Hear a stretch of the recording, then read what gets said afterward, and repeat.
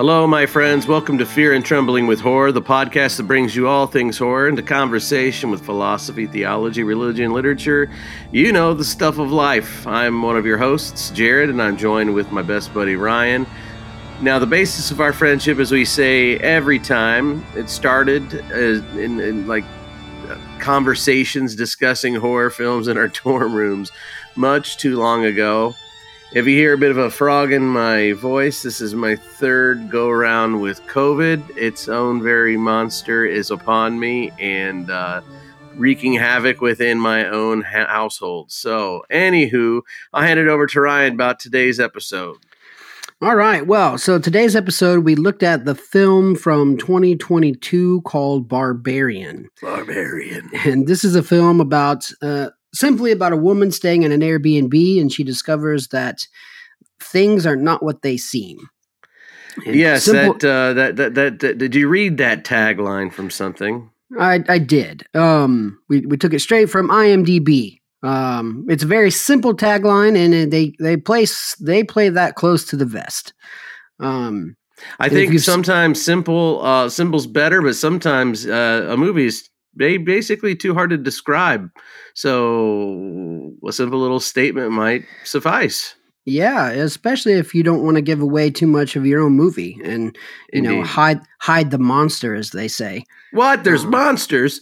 No, that's a metaphor. You want to hide the monster if it's a horror film. You keep it in the dark. I got a little scared there. Let your brain fill in the fear. Are you going to be drinking the whole time? I find that sound to be gross. Don't do that. Just don't.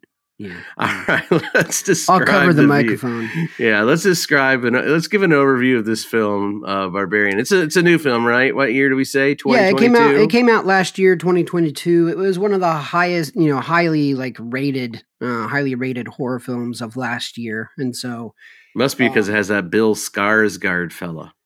Yeah, it's definitely a different role for him. Coming off of it, you'd think, oh, he's in another horror film. He's going to be the bad guy. Because he was also in a horror TV show franchise with Stephen King's stuff, if I'm not mistaken. And I'm just name dropping or name forgetting right now is what I mean to say. Yeah, we could certainly click on it and see what else he's been in. But let's not do any work. I thought you were talking about Hemlock Grove. That's it, Hemlock Grove. Anyway, you're thinking he's the villain, and certainly as the movie opens, he kind of seems a bit like he could be the villain. How does this start? Certainly. So it starts, the opening shot, much like the opening shot of Get Out, really sets the stage for this scene. The scene is low angle shot of this house at night. There's a storm and it just sits there. The camera just sits there and stares at this house, that looks like a decent house. You can't really see the neighborhood around it. Small little bungalowish sort of mid-century, kind of a mid-century suburban, Midwestern kind of house. Yeah, that's been remodeled. You could tell that it's been renovated, Somebody watched some HGTV, did some TLC on it, yes. Yeah, certainly Property Brothers, not Chip and Joanna. I digress. Don't hate. I don't know what you're talking about, but man, I'm sad that I know. And a young gal named Tess. We'll find out her name is Tess. She gets out of her car and she goes up and tries to get into this house, and it's all made more frustrating by the pouring rain and a weird code to get into this what turns out to be an Airbnb. Yeah, and she discovers that the key is not in the lockbox like it's supposed to be, and now she's like really freaking out. Like she's in the middle of Detroit, which we come to find out. And if you know anything about the major metropolitan area of Detroit, in recent decades, it has gone through an incredible amount of poverty and blight. People have tried to move back into Detroit proper to purchase land more cheaply. Hoping to bet on the future. The Hollywood film industry has gone in there because they can get cheaper tax costs when they're filming. So, it has been incredibly affected by blight, poverty, drugs, violence, gang violence, and once desirable neighborhoods have gone the way of crack denizens, and there's a lot going on there culturally. So it's a very located situationally located place. So whoever wrote this did it intentionally there in the suburbs or wherever in Detroit. On the outskirts of Detroit. So the setup is a really solid setup. Like, it's a woman by herself at night in the middle of, well, this neighborhood. You don't really know that it's Detroit at first. So you just know that it's this dark house. The house is the only one with a light on the porch, and everything else is dark around her. It's storming, and she has reservations for this Airbnb, but no key. And so now she's like, well, I'm just going to press the buzzer and see if anybody's home. And turns out that Bill Skarsgård character Keith is there. And from the moment that he opens the door, you're just like, oh, this is an uneasy situation. And it stays very uneasy for like the next 15 minutes. Yeah, it's uneasy. Here's a young woman who's now stranded at night and late with a young man who could be a predator for all we know. He lets her know there's a big convention in town, so all the hotel rooms are booked, and he invites her to stay there. There's the offer of a shared wine. She is doing smart things by saying no to that, and then there's some other questionable decision making, like well, it's interesting. There. Right? Yeah, I mean, he seems to be very, the editing and the writing and the camera work all make it like, do we trust this guy? It's very ambiguous, right? About his intentions. And it leads to some awkward moments with the wine. He's like, I really wanted this wine, but I see that you didn't drink your tea that I made you, so I waited till you got out of the bathroom to open the wine, so you didn't think that I put something in it. As if that's going to, alleviate her concerns. Like, for all she knows, he could have made that bottle of wine for such an occasion. Yeah, it's all filled with a lot of kind of just eardy-beardy moments, as my wife's grandmother would say. Eardy-beardy, this is all freaky. It's all cringeworthy. Is he a noble guy? But just too aware that it comes off as creepy, or is he not aware enough? And ultimately, they make each other's acquaintance. She is there out of town for a job interview, working for a documentarian who documents neighborhoods that are on the rebound. Is that right? So she did a musical documentary, and her next documentary is supposed to be on these artistic communes that have taken up residence in the basically free land on the outskirts of Detroit, because they're all run down and broken, and basically no one lives there. They're basically a commune of squatters. And that's one of the things that breaks the tension whenever he asks her, "Hey, why are you in town?" And she says, "Well, I'm interviewing for this job." And she's like, "You won't know who the director is." He's like, "Try me." And, sure enough, he saw the film that she thought no one saw, and was like, "You should really be interviewing me for this upcoming project." Because he is a member of such a collective. Yeah. So I want us to move on a little more quickly and say that, they find a little more comfort. He sleeps on the couch because he's a noble gentleman of the modern era, and she sleeps in the bedroom. There is a moment over the course of the night where there's a sound. Of course, a creepy sound. Of course. And it's something whispered somewhat in her ear, and she gets up to see that the door that she had shut and locked was open, and Keith is sleeping out on the sofa in the living room, but he's not sleeping peacefully. No, not at all. He seems to be having some type of nightmare or night terror, and Tess is like nervous, like she's looking around. Should I wake him up? Should I not? You see this struggle, and when she wakes him up, he like freaks out, like, "What are you doing to me?"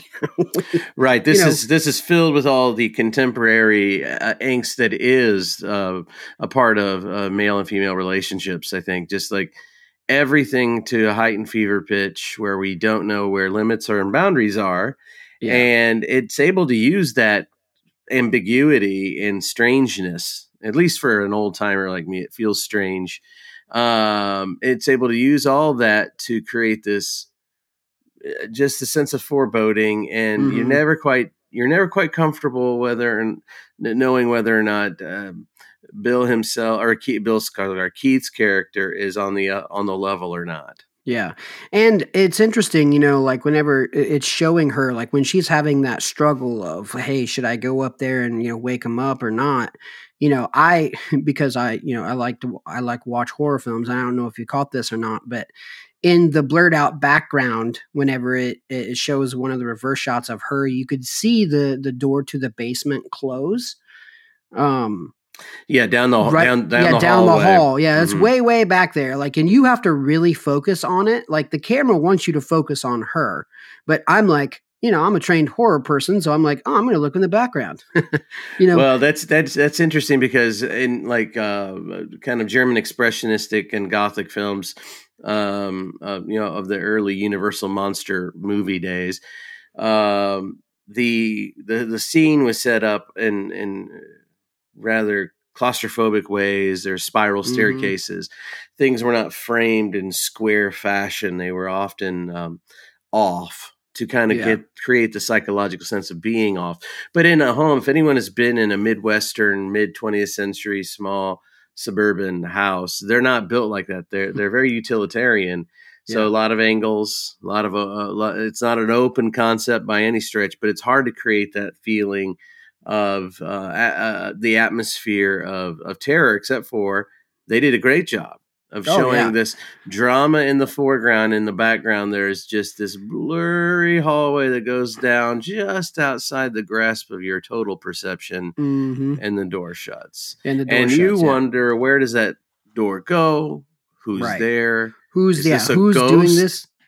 I watched this movie purely under the advice and of some of our pals, our friends, and they said, don't read anything about it, don't watch anything about it. So I had no idea. I didn't know if I was watching a ghost story or something else. I didn't know if Keith was going to be some sort of villain. I didn't know if this was a hostile story where we're trapping people in bed and breakfasts. I mean, I had no clue.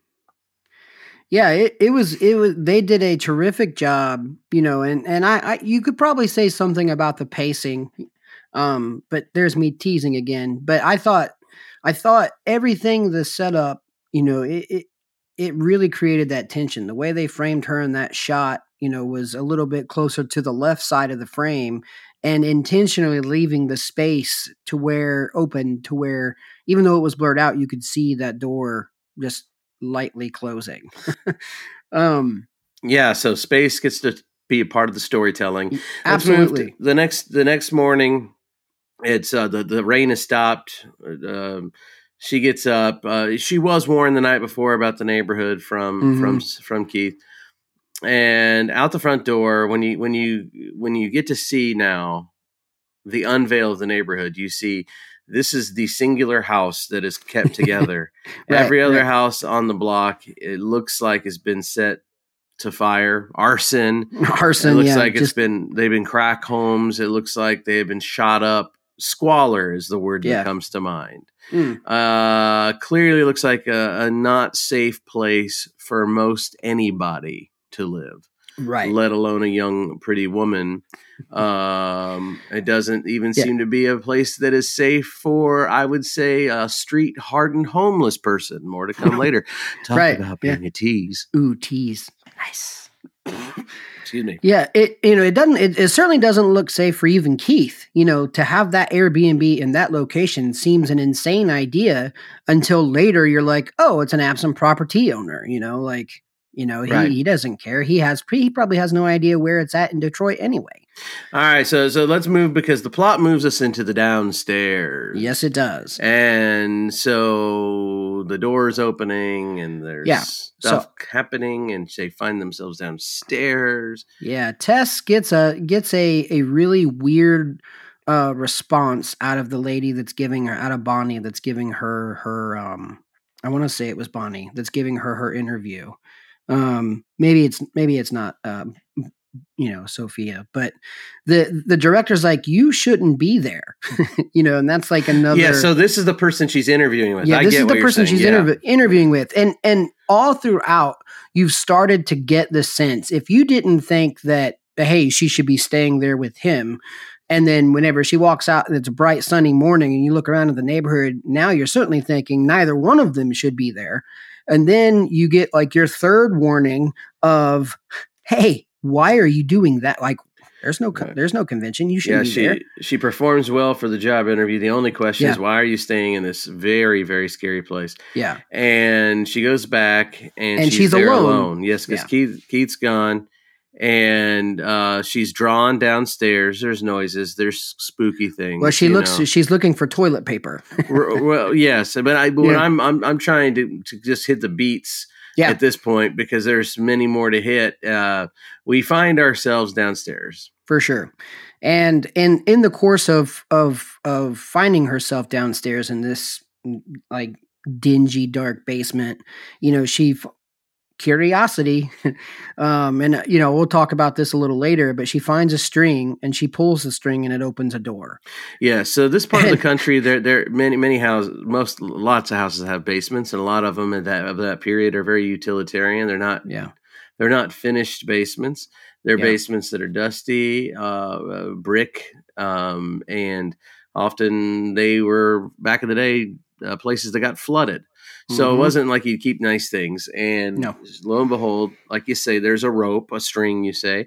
She pulls on it and it opens a passage into a wall where there is a much longer hallway, another scary hallway with minimal light to be seen. It looks like you're going down into some type of mine. Yeah, a mine or a mind. I'm going to put that out there for us, because it's like we're going into a mind of torment. Yes. I loved her. Her initial reaction is everybody's reaction watching that. Nope. Nope. And then she actually says nope. Yeah, she does. She's which reminds me of Jordan Peele's Nope, because that's a line famous from that movie where you hear, nope. Yep. Nope. Anyway, so she says nope. So she finally gets drawn into the tunnel. Yeah, and one of the most terrifying things that you can do, in my opinion, in the cinema or even in still photography, is have a haunting image that doesn't have a lot of answers to it, so that your mind is meant to fill in with what like it fills in the question, what happened here? And that's what she comes across. She comes to the end of this hallway and looks left, and there is a room, and it is lit, and it's got. I mean, it reminds me of that first killing room in the movie Saw from 2004. Yes. Where it's so disgusting, you're afraid you get tetanus. But there's this metal framed bed, very dirty, stripped mattress, stained stuff, and like a chair, and it's haunting. It's like, who would have used this bed? Who is here? There are straps to tie you down. Who used that? Who sat in the seat? And worse yet, there's a camera in the corner. What's the camera for? Right. Who used the camera? Exactly. Yeah. Yes. And what I loved about this film is there weren't, I mean, and I didn't like write them down. I'm sure there were jump scares, but this is an atmospheric horror film, at least in the first half, right?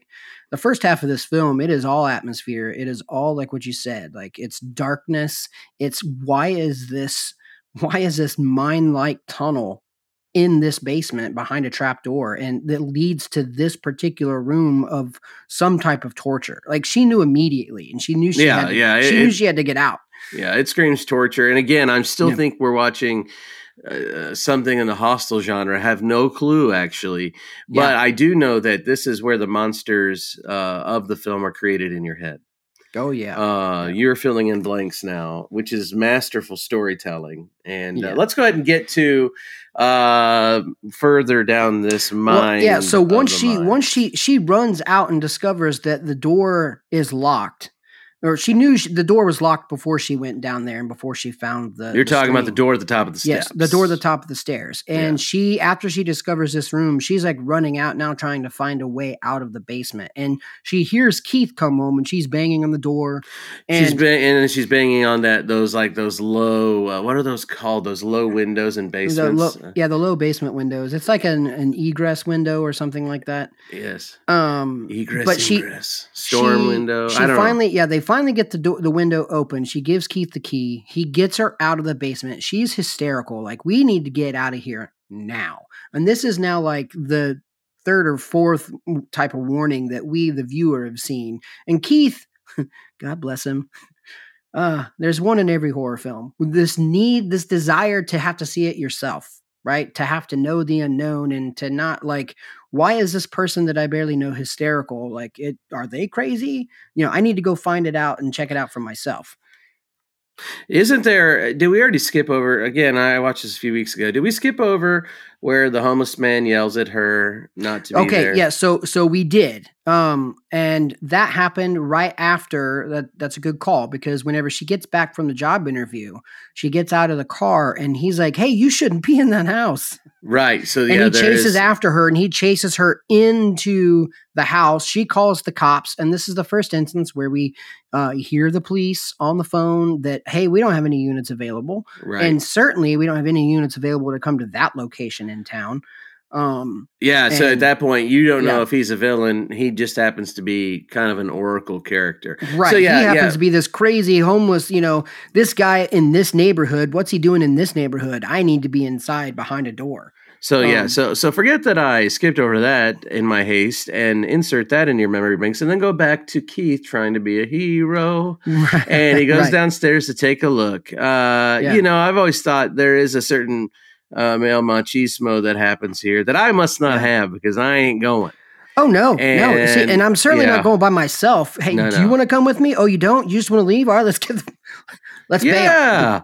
Let's go to Panera. Yeah. Let's go to Starbucks.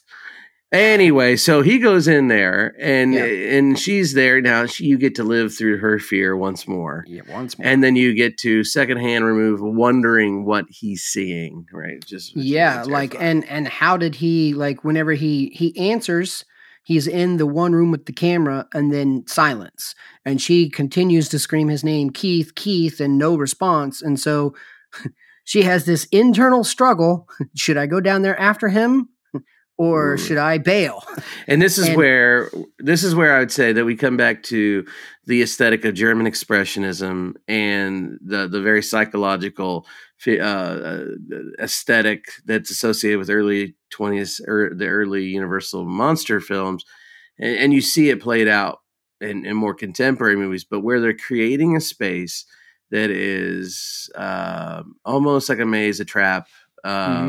It is absolutely terrifying because you maybe if there was all floodlights you could see where you're going and there's no big deal, but we got shaky flashlights, but we also have what seems to be an incredibly large basement for a house of this size. Right. Maybe illegally so, dug out, right? Dirt floors, round corners, don't know where you're going, and the light does its job, and you already know what's going to do. When your flashlight's kind of working and kind of not working, you know you're going to get a glimpse of whatever is plaguing the story, the monster. And we find that the tunnel is even deeper than what we had initially realized, because there is another door that leads to another tunnel, and there are cages with they look like dog cages with bowls. Yeah, and I wondered if it was going to be about like dog abuse. Yeah, like blood on the cages. Well, my initial thought was, oh wow, those are cages for humans. Right, but and then she, to keep the beat, she's worried about Keith because I guess she's a good person. And so, she finds Keith, and Keith is freaking out like, hey. Because there's a room down there too. Yeah. There's another room where there's a video playing. And it's like of a mother trying to breastfeed her child, and it's all about being this, all about being a good mother and how to get your child to latch and circa 1990s or something, early man, 90s. Yeah, and you see a woman nurse a child instructionally over video, and you're like, what? Yeah, Is there's this a like baby blankets on the floor. factory? Yeah, this is. Yeah, at this point, now your mind as the viewer is just racing. And then she sees Keith, and Keith is all freaked out, like, hey, there's somebody chasing me. You gotta, we gotta go. And he's trying to tell her to be quiet. And then you see here's a spoiler. Yeah, and we can tell the people, spoilers after this, because this is the part where if you had looked up anything, prior to the movie, you would have been like, oh, and I thought the filmmakers did a really good job of not showing all the monster. It was, so, then the mother shows up. Yeah, newsflash, there's a monster called the Mother, and it is this, she's a naked mother, very large, very strong, beast-like a mother. It chases after Keith and easily smashes his noggin into the wall. Keith meets a terrible end. Terrible. It's just terrible. Terrible. The monster reminds me of, and at this point, you're not for sure if it's a human or if it's something else. Like an underground dweller. And that's why I said, this film, and I don't know if I said it earlier, but it's like a mix between, Hereditary and The Hills Have Eyes. Right. Because The Hills Have Eyes, meets this, inbred barbaric family, and it's very let me see if I can take a stab at kind of cutting through the story, and you fill in. Yeah. Let's see if I can kind of connect these dots. At some point, our dear heroine Tess is captured, but not killed. Not killed by and you think by Mother. You don't know what happened to her. You assume because she's Keith carried off. Yeah, that she's carried off, and then that's like the first half of the movie, right? And then it switches. Like your main character switches. Yeah, for a little bit. Yeah, you do a hard cut to Justin Long's character, who's AJ, who's an actor who's living his happy-go-lucky Southern California life in a convertible. Gets a phone call from the studio. He's not going to be associated with the project that he was associated with because of the actress. The actress is claiming that he abused her, that he sexually had misconduct toward her on a set of another film. In fact, she's accusing him of rape. Of course, he's defending himself, and he's being canceled. He goes to his accountant and finds out that he's only liquid for a very short amount of time in his life if he keeps living his lifestyle. Of course, he can't bear to go without living up to his lifestyle. And he then goes back to Detroit, where he's from. He's from this area, and it turns out that this property is his property, and he wants to liquidate it to get more assets in his pocket. While he is there, he starts having his own, besides the terrors associated with the accusation and the estrangement he has with people because of it. He starts having creepy things happen to him in the house. When he gets there, he's like, who are these? Where's the key? Where's the, whose people's stuff is this? And he's like, are there supposed to be people in this house? It hasn't been cleaned. It's been several weeks since the last person who was supposed to have been there, Tess and Keith. And he's just like, what is going on? Yeah, he calls the property company complaining, and they only clean before people come, and then that's really only important because of the way he treats the person. He has a very entitled sense of self, and you can tell that he is not the highest quality character person in the room. Right. He is had a night of drunken debauchery and defending himself to his boys, and then he comes back and he's now led himself downstairs and finds himself pulling the same rope and finding himself in the same hallways, only this time instead of it being terrifying to the willing adventurer, he's excited. He's like, can I add the square footage of this space down here and sell it? Can I do that to make more money? Because all he cares about is himself and his lifestyle that he's trying to. Yes, he starts seeing the gross stuff in the rooms. He doesn't seem to care at all. And then Mother comes. And she gets him and carries him off and tosses him down into a pit where Tess is. And Mother wants to breastfeed or wants to feed him with bottle feed with her milk. And Tess says, just drink it. She just wants to mother you. Of course, he wouldn't do it. And right away, you're getting the sense that Mother has a desire for goodness, but there's something really, really wrong with Mother, and you don't know yet why, but you just know that she is, and she's harmed people, and she's lived a life of harm and squalor. There's all kinds of attempts to get out. Doesn't work out so well for AJ. Right. But we also have another flashback to a different period, or a flash that I guess going to AJ is a flash sideways. We have a flashback now.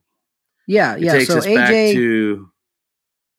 AJ gets taken. Tess gets out of the pit, gets out of the house, to try and go find help, and then then you have this kind of flash. Do we have the year? What year this is supposed to be? The flashback.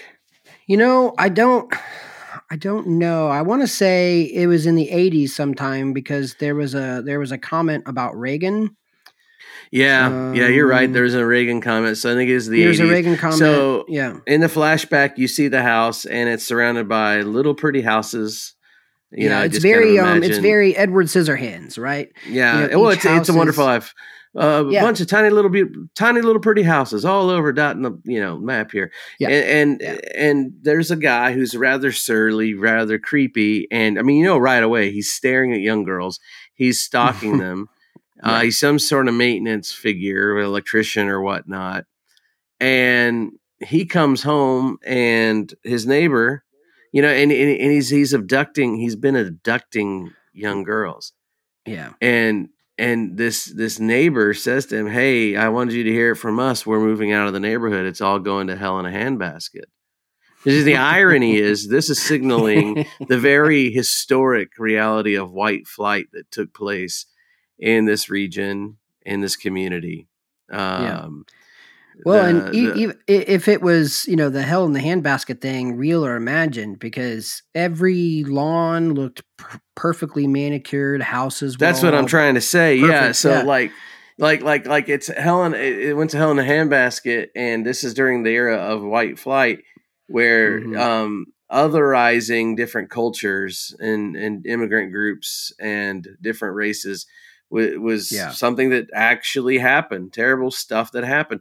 But the reality is, as the neighbor is saying that to this man, he doesn't realize he's talking to the very person, the very reason why any hell is visiting this neighborhood.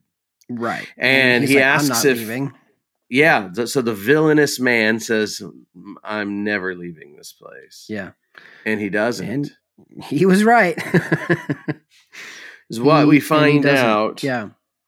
What we find out is that this man had abused women, raped and kidnapped women, and fathered children and kept them around and kept these children in cages, right? Kept these women in cages.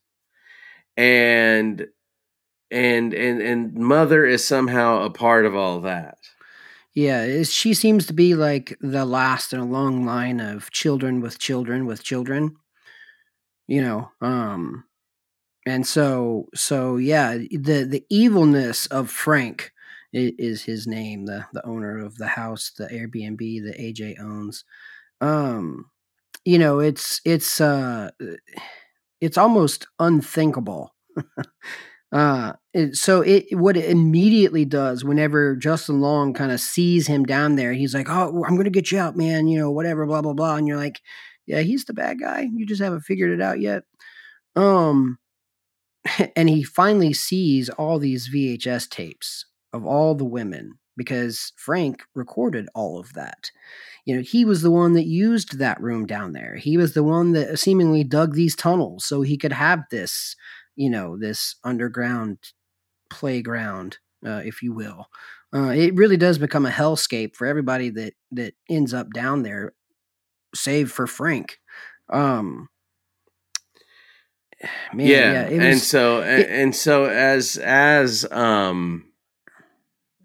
Yes, this is. I mean, it's so gross, morally, abusively, cinematically, thematically, in every way. It's just hard for me to even talk about. Yeah, but yeah, towards the conclusion of the ordeal, Tess is down there, and she goes back for AJ. She goes back for AJ. She sees Frank. He's basically subsisting, watching and rewatching the videos of his raping these young girls. Times long gone by because Frank looks to be bedridden and very Did you sick. get the sense that he was being tortured by Mother?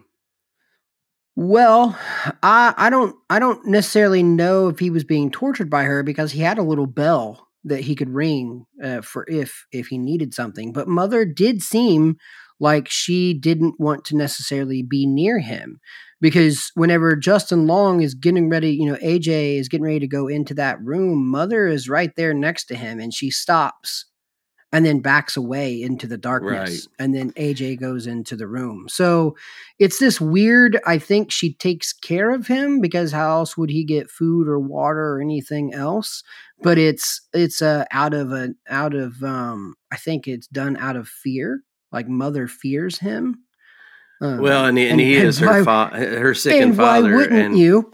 The man is a monster. The bottom line after this is that they untie Frank. He kills himself immediately, and they begin to book it, and they get out, and Mother's chasing them, but they get out.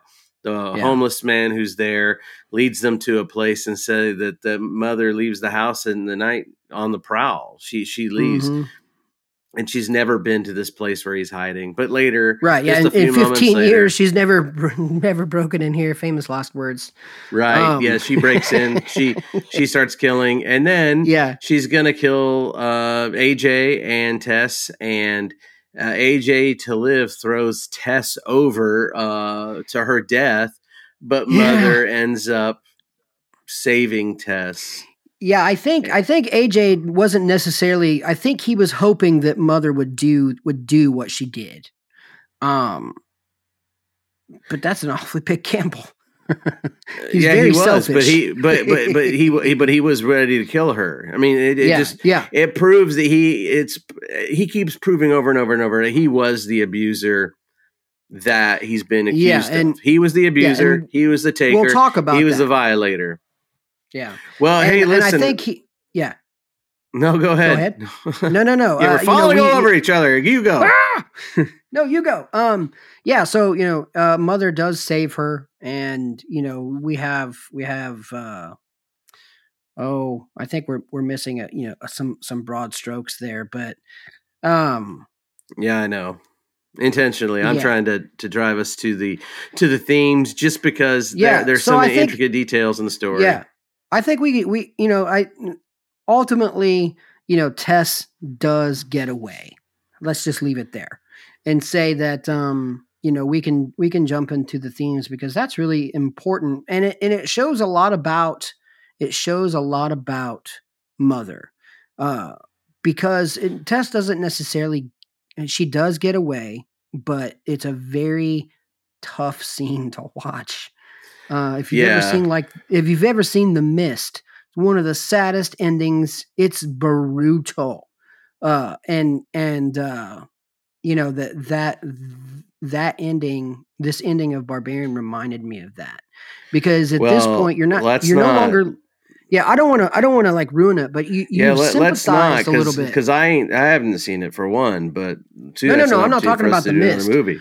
I'm not talking But about the mist. you're I'm right. saying This is Barbarian. brutal. Yeah, this is brutal. And give me the Because reasons of you the think it's way, brutal. because despite it all, despite mother saving her, and that's what she wanted to do. She just wanted somebody to take care of.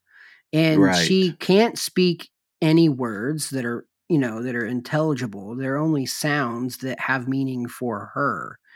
And she does get out one word, and she calls Tess baby. And Right, which he it, hears uttered in that video of the yeah, over and over and over. That right. Seemingly the only video that the mother can watch on repeat is that video. And I know why Tess had to do it, in order to get away, but she certainly there was a big struggle there in that moment, and it's hard to watch. So yeah, this to Yeah. me, one theme is that mother is a monster that is created, and the kind of in the monster studies and the theory of the monsters are typically creatures that are combination. So if you think back to the biblical monsters, or if you think back to folkloric monsters, or, they could be half bull, half man, or the wings of an eagle and the head of a lion, right? These are the monstrous. And they're meant to reveal something of the transcendent, or dread of transcendent nature. Well, mother is, whether she is kind of a golem, a monster.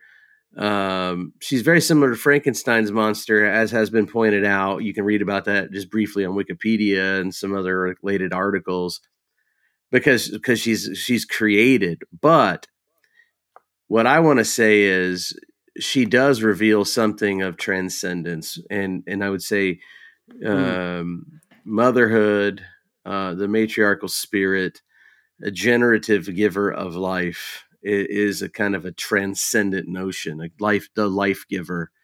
And that's all that she's called to be. But she is, in fact, a product of abuse.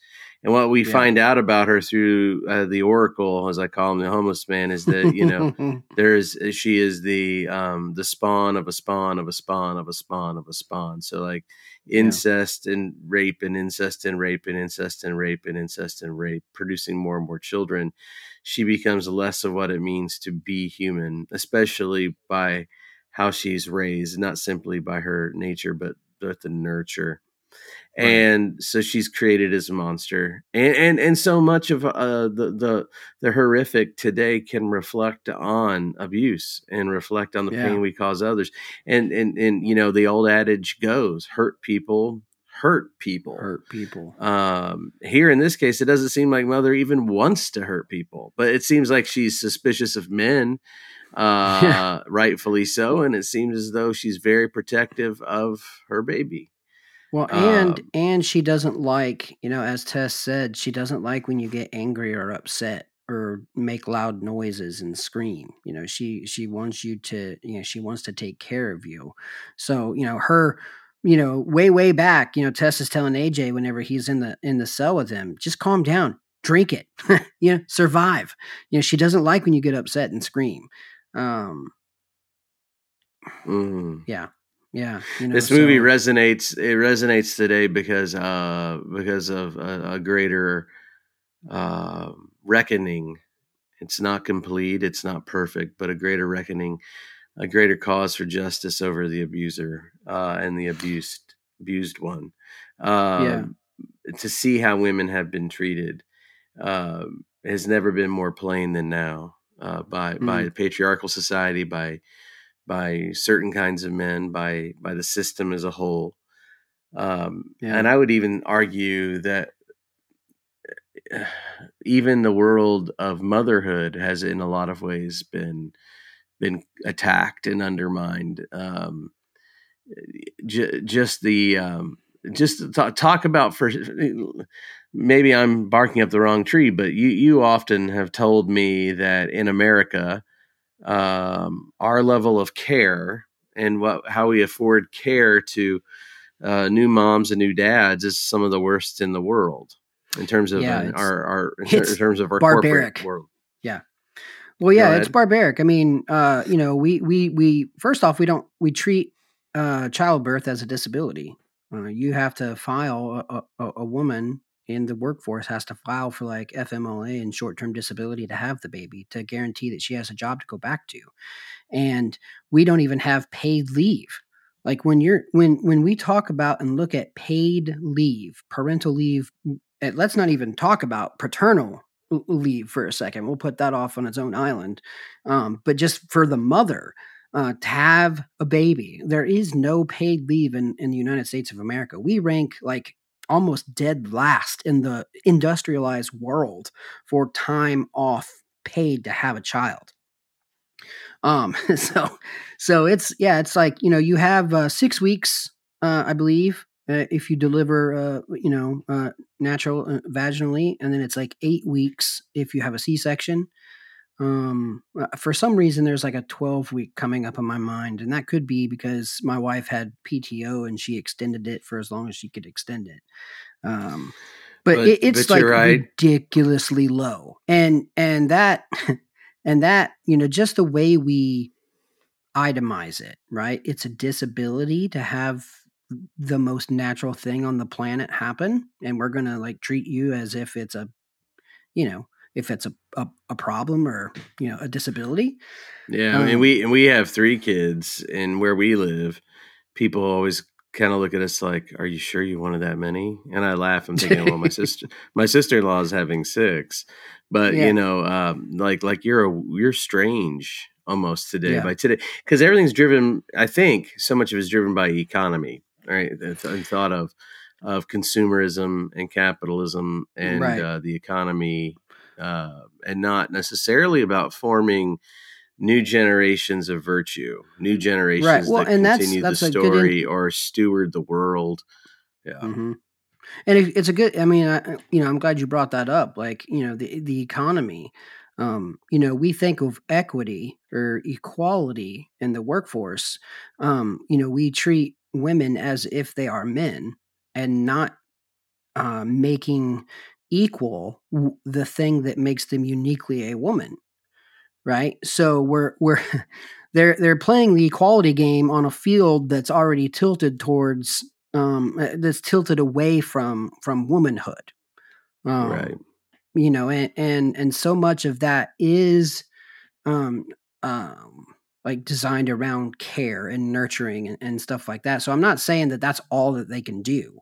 But other countries, European countries, Danish countries, are those the same thing? Anyway, I like the mean, Netherlands, they Danish countries is wrong, but yes. yeah, Yeah. I get what you're saying. I'll edit that I get out. what you're saying. Yeah, they value women for what makes them unique, and says that is equally as important as what makes a man unique. And that Right. take may get me canceled, but I think there's something in that. And so this story really, man, it's the more I think about it, that's what she wants, is to take care of something. I also think about the biblical story again. Citing and versing and citing the chapter and verses is never something I've been good at. But from the Gospels, where there's a blind man, the disciples ask Jesus, "Teacher, what made this man born blind? The sins of his mother or the sins of his father?" Because theoretically, uh, all physical ailment, all challenges in life could be morally situated as a Right, the result of sins of his father sin or his own sin, right? or his own sin. No, thank you Yeah, for correcting yeah, me. the sins of the But also, parents or his own sin. right. Yeah. And Jesus basically gives a very subtle answer that's that it doesn't really say, but then ultimately his answer is to heal the person. And so the way I've always interpreted that is that it really is mysterious. It's not really for us to know the origin of every thing that we suffer in life. That's really not our purpose. but we Yeah. should do something to alleviate the burden. Yeah. And And I think, by the way the story goes, it tells it in such a way that we can't imagine alleviating mother's burden. I don't think the film itself actually presents a path for mother to become healed. We almost can't imagine it. We imagine that it is too much is lost, too much is gone. She's really got to die, which I well, and find that might. interesting. Yeah. Go ahead. I'm sorry. Well, I mean, can you imagine a movie like that? Would that terrify us? Would that make us feel unsatisfied? I think so. I don't think we want to. I don't think the contemporary film audience wants to see that, or at least doing so would be really hard to pull off. Well, and well, right. For a couple reasons. Like our society doesn't do well with people that have been traumatized and people that are other than normal, right? People with mental illnesses, with trauma, we like to push them to the edges of society, much like this neighborhood, um, this lone house, right? That's seemingly forgotten. Um, we so for mother, where is mother going to go that she could be restored? She's never had a life. She doesn't know life outside of, like the nurturing that she's had. So the only grace that she has ever seen in her entire life was that how to breastfeeding video. It is the only light in the darkness of mother's world. So And the messaging from everyone is stay away from that neighborhood. It's too yeah, stay away from dangerous that for neighbor. you. I mean, Don't look go at the there. police. The police Except couldn't even, for except well, for I was supposed to say except for the lone Keith. homeless man. Yeah, No, except for Keith in his organization. yeah, But even the documentarian is like, don't go there. right. You shouldn't be there. But even the authorities in this film have zero concern. I mean, yeah, they show up at the house and he's like, the only crime I can see here is you breaking the window. Like, because she didn't have a key to get back into the house. And it's like they were so unconcerned with her story that she was telling that, hey, there's somebody down there that's in danger that needs our help. So if she can't even get the help of the authorities for somebody that looks human and acts human, that emotes in a human way, what hope is there for mother, for society to help her? There is no hope, right? Um, it's a very bleak commentary, but one that I think is appropriate. I just Um, looked up the name Keith and its meaning on a lark because to me, as I think about it, if I understand his organization correctly, they're there to transform the dilapidated world from the inside out, which is mm, ultimately that's incarnational. That's mhm, actually how we see God work in Christian thought is to step inside of the world and from the inside out transform it rather than move around pieces of the world and characters like chess pieces. yeah, Keith means it's a Scottish name, means from the wood or from the earth, from the battleground. It's interesting. It's a mm, strong name. I don't. So my assumption was that's unintended by the filmmaker and film writer, but it could have been a happy coincidence. yeah, Even still, from the woodland, from the battleground, kind of has interesting resonances yeah, with who this person's supposed to be, fighting the blight, or even bring the right. wooded, clean space to a space that has And I been think so polluted. Keith would have been, I think, from the commune.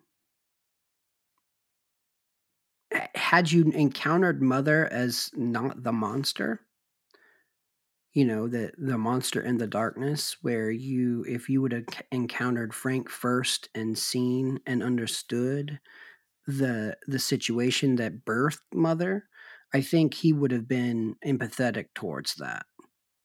Well, I don't, but I also don't think. Yeah. I think a story like this can't have a male saving the female. I No, think no, that no. she needed to save to be saved in spite of all the abusers. Right, right, and that's the other thing. I know we're, you know, and we can maybe talk about this next, like the abusers. AJ seeing Frank and all of those tapes and watching Frank do that, he's like, "What the fuck did you do?" Like, and I can cut that out. But what did you do? And it was like holding a mirror up to himself. Mm. It made him realize that, and he, like, some of his self-talk whenever they're going up the water tower, and he's like, I need to do this. I need to save you, or whatever. Like, it showed him. It was the one moment, I think, where he saw himself for himself, or at least as he was perceived by, the person that was accusing him of abuse, in a more realistic way than he did whenever he was drunk and he drunk dialed her, Yes, but when he apologizing. saw his chance to Oh, I survive, didn't. We had to survive, yeah, for sure. and it could be covered up, he tossed her over. So Yes, he yeah. did. Well, listen, hey, listen. There's a lot we could reflect on here, and we're definitely out of our depth as men talking about the plight of women. But I do think that theme is a powerful one given our contemporary world and the realities that women face. What did you like about the film in particular? Just give us a few bites, a few little nuggets, things that you enjoyed about it. Yeah, I really did like the first half of the film. And not that I disliked the second half, but I loved how the first half of this film was very atmospheric. I liked how the character of the house was like a large character in the space that it was creating. Like, so the cinematography, I really liked that. So that's one thing. I thought Tess, the actress Georgina Campbell, did a fantastic job. Um, Especially the longer the film went on. I found her a very compelling protagonist. Um, and yeah, I just liked how the film didn't show more than it had to. Um, Yeah, I it think I did. It liked. did. Yeah, it didn't show any of the videotapes. It left that to your sick imagination. And it didn't really show a lot of Frank down there in that world, and it didn't show a lot of Mother. Like, you could have shown more of those things, but I think it would have been to the detriment of the story. So that's why I say I liked how it didn't show more than it had to. Yeah, I think I like the same kinds of stuff. I'll be quicker than you and just simply say that atmosphere, boom. I think it was real good in that regard. And what you're saying about not showing too much, boom. I think you're right. Now, time for Hannibal's bites. Hello. Is this Clarice? Hello, Clarice. Criticisms. Where did the Yes. film fail, if it failed anywhere? What do you think? I'm just going to go ahead and start us off here by saying that I'm not sure it failed, but that whole underground system of tunnels and things, it's just really curious to me. Makes me want to go, what was Frank doing and how did he get that accomplished? Or did that only happen because the neighborhood was deserted? It certainly wasn't deserted. I mean, it was just filled with a different type of people. All right.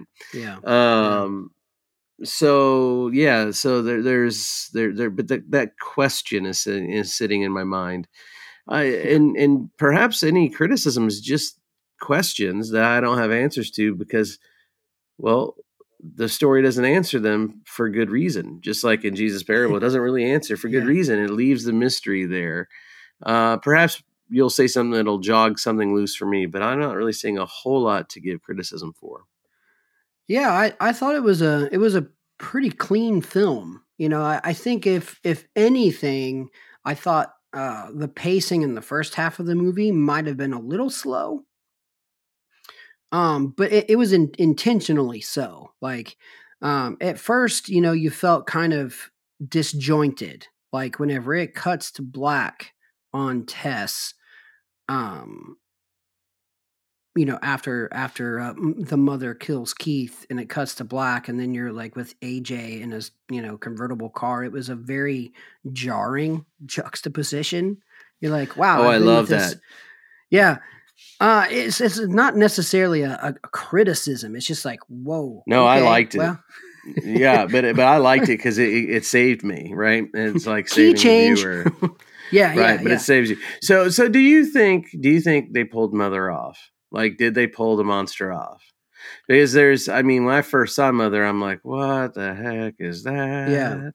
Is that a supernatural being? I mean, she's got breasts. Is she not? I mean, so do you think it was pulled? Do you think it was achieved, the vision? I think the vision was achieved. I guess you could say that, she seemed to have superhuman strength, like being landed on. She survived that from a 50-foot fall. And she survived being hit with a car.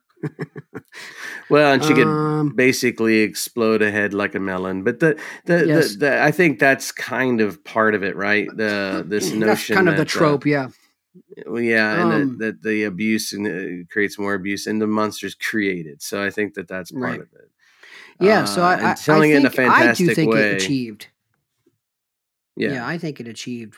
I found it compelling. Like you didn't see too much of Mother, even in the times where she's out of the house. You didn't see necessarily like full body shots of her walking. Yeah. Being man, see, I just wanted to hear more stories about her from the homeless friend, the unhomed friend. Yeah. But man, she hasn't been here 15 years. Bam. I mean, that's again though, that's part of the beauty of telling not all the details. And and so I enjoyed it. I think the scene with the Oracle, as you called it, the homeless guy. It reminded me of the opening scene from Feast. He's like, well, who are you? Okay, quit bringing up other movies. I'm the guy that's going to save your ass. And then he gets, eaten out of a window. Nobody's even seen that movie. So at any rate, no, isn't that Project Greenlight kind of nonsense? It's one of their first and best. I love it. Hugh Gallagher. Anyway, that's not the point. The point is, the point is, the point is, good. It was achieved. It's focus. Where do we go from here? Where do we go from here? Where are we going next? What are we going to watch and talk about next? I say we take a deep breath. What are we going to talk about next? You have to take a deep breath. That film, baby. Yeah. Well, Let's I think do an oldie. like the film we just watched. That'll be worth a second watch at some point. But where do we go? Are we gonna go from Mother to Baby to Rosemary's Baby? Oh yeah. Ooh, where's a baby rattle? I'll put that sound effect in. It is time for us to do something a little older. We've been doing new ones these first few, but let's do it because it's Roman Polanski at his finest. Throw it back, yeah. All right. So Rosemary's Baby. Now look forward to watching that and seeing you soon, my friend. All right, brother. Yeah. Until next time. Until next time, Fear and Trembling with Horror is out.